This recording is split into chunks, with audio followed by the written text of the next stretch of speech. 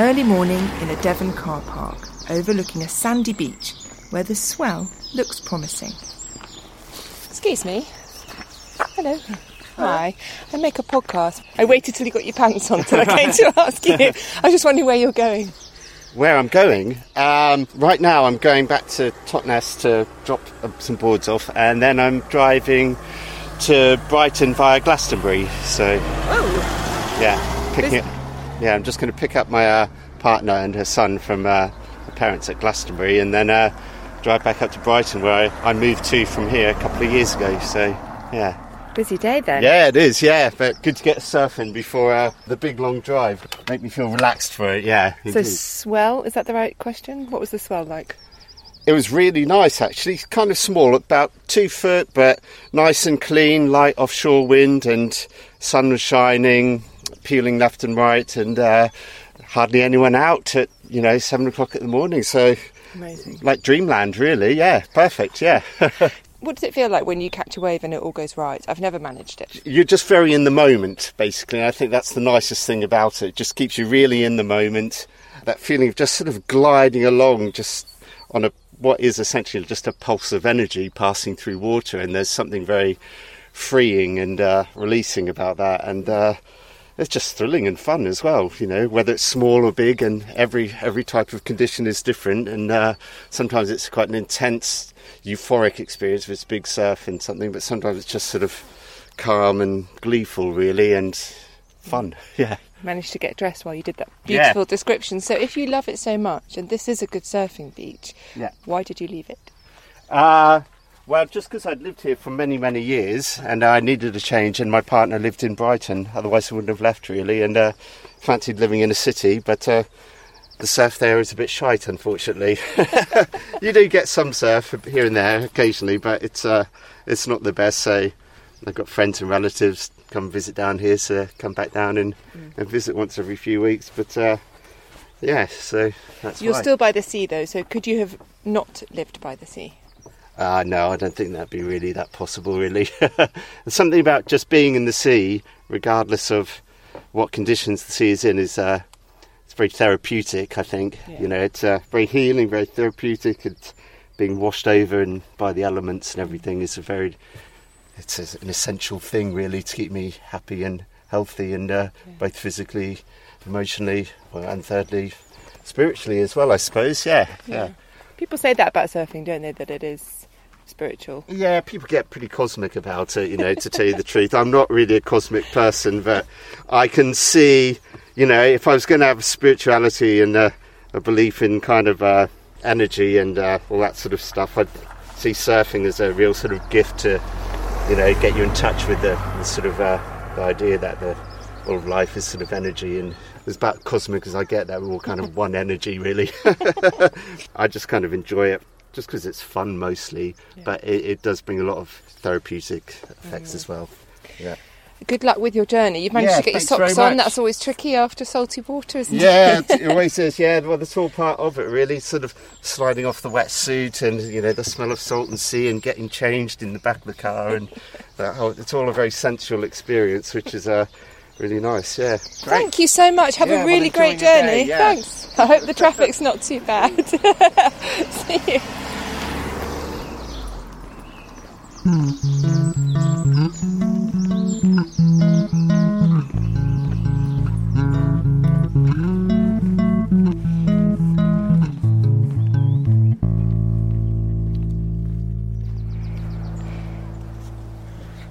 Excuse me. Hello.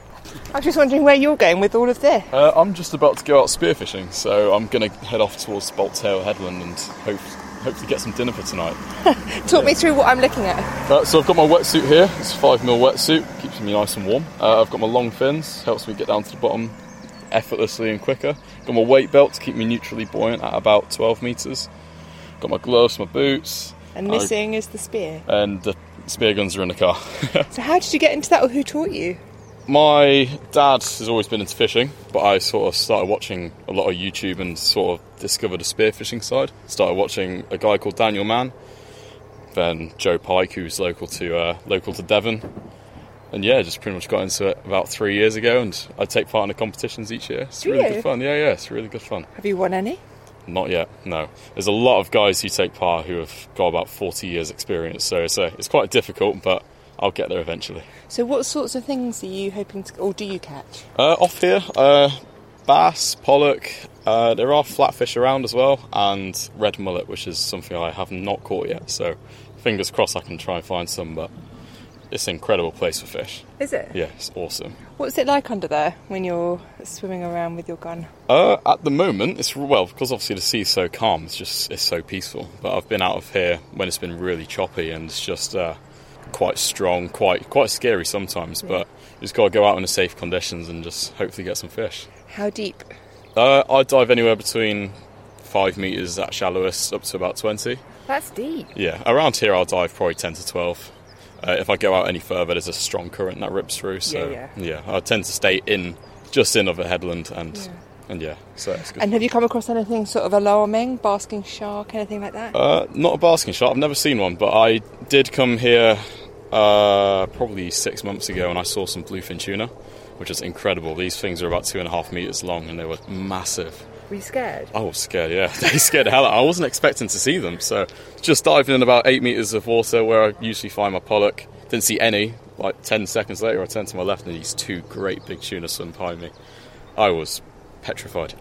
Did you know what they were, or did you just think, oh my God, that's huge? I knew instantly what they were, because they're such a distinguished fish. You can't not know what they are. They're just some of the biggest fish we get in the UK. So, yeah, are they dangerous? Not dangerous, it's just very scary. It's just so big. Did you get out of the water quite quickly after that? I hopped back in the boat and we moved location because there was just no fish around. So, okay. But yeah, it was definitely a very cool experience, a very unique experience. Yeah. How exact and how much technique is there to the shooting? To shoot a fish, you want to really try and shoot it just in the gill plate or in the head. So you've only got like a small, probably 8 to 10 centimetre sort of like area to shoot. That would be the ideal shot, so that way you don't ruin any of the meat or anything like that when it comes to filleting. But it takes practice. I mean, I had a lot of terrible shots when I first started, but I've started to nail the gill shots and that sort of thing now. So it just takes time, takes practice and perseverance, pretty much. So 3 years ago you were watching on YouTube. Fast forward 3 years, you're overlooking the beach. You've got your kit set out. Is this something you think might be part of your life forever? I think so, yeah. I mean, I'd never really buy like main meals now, like fish from supermarkets. It doesn't taste as nice, so I'm always out trying to get scallops, lobsters, fish, just whenever I can, really. Weather dependent, anyway. And what do you do when you're not fishing? I do surfing, so I'm always in the ocean. I do paddleboarding, I do a lot of kayaking, fishing. So you've got a job, or you're a student? Work at a place called Lidl, just over in Torquay, and it's a pretty good job. Pays the bills and pays for the fuel to get around. So yeah, I was really just going to say, you strike me as someone who works to live. Yes, definitely, 100%. So I'm trying to save up for a place down in Cornwall, because Cornwall's an ideal place for spearfishing. It's incredible down that way. But yeah, so just working, saving, and hopefully buy a house down in Cornwall at some point soon. And what's your ultimate ambition with all of this? Let's say you get the house and you're still fishing. What's the big goal? I'd love to turn it into a career. I'd love to be able to teach other people spearfishing. Don't get me wrong, I still take new people out each year, and I try to give them as much helpful information as possible. And did your parents have any idea, I'm presuming you lived with your parents 3 years ago, that when you were like sitting in your bedroom watching these videos, what was about to unfold? My dad was quite into it. My mum not so much, but she enjoys fish, so she just doesn't like the shooting part and that sort of thing. But as long as I'm providing dinner for the table at that point in the past, then she was happy. Yeah, it was awesome. Okay, I hope you catch something really tasty. Thanks for talking. Bye. Bye. We'll go this way. I think Tony wants to see the pub. Are we any excuse?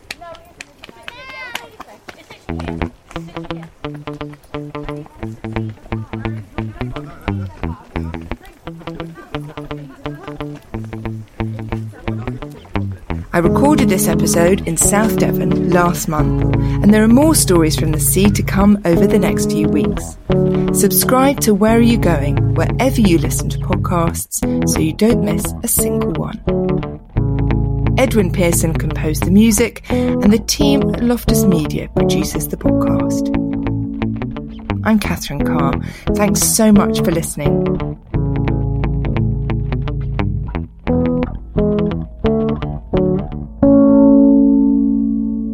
You Going is shortlisted for the listener's choice in this year's British Podcast Awards. If you have 30 seconds to spare, please support the podcast by voting for us at www.britishpodcastawards.com/voting.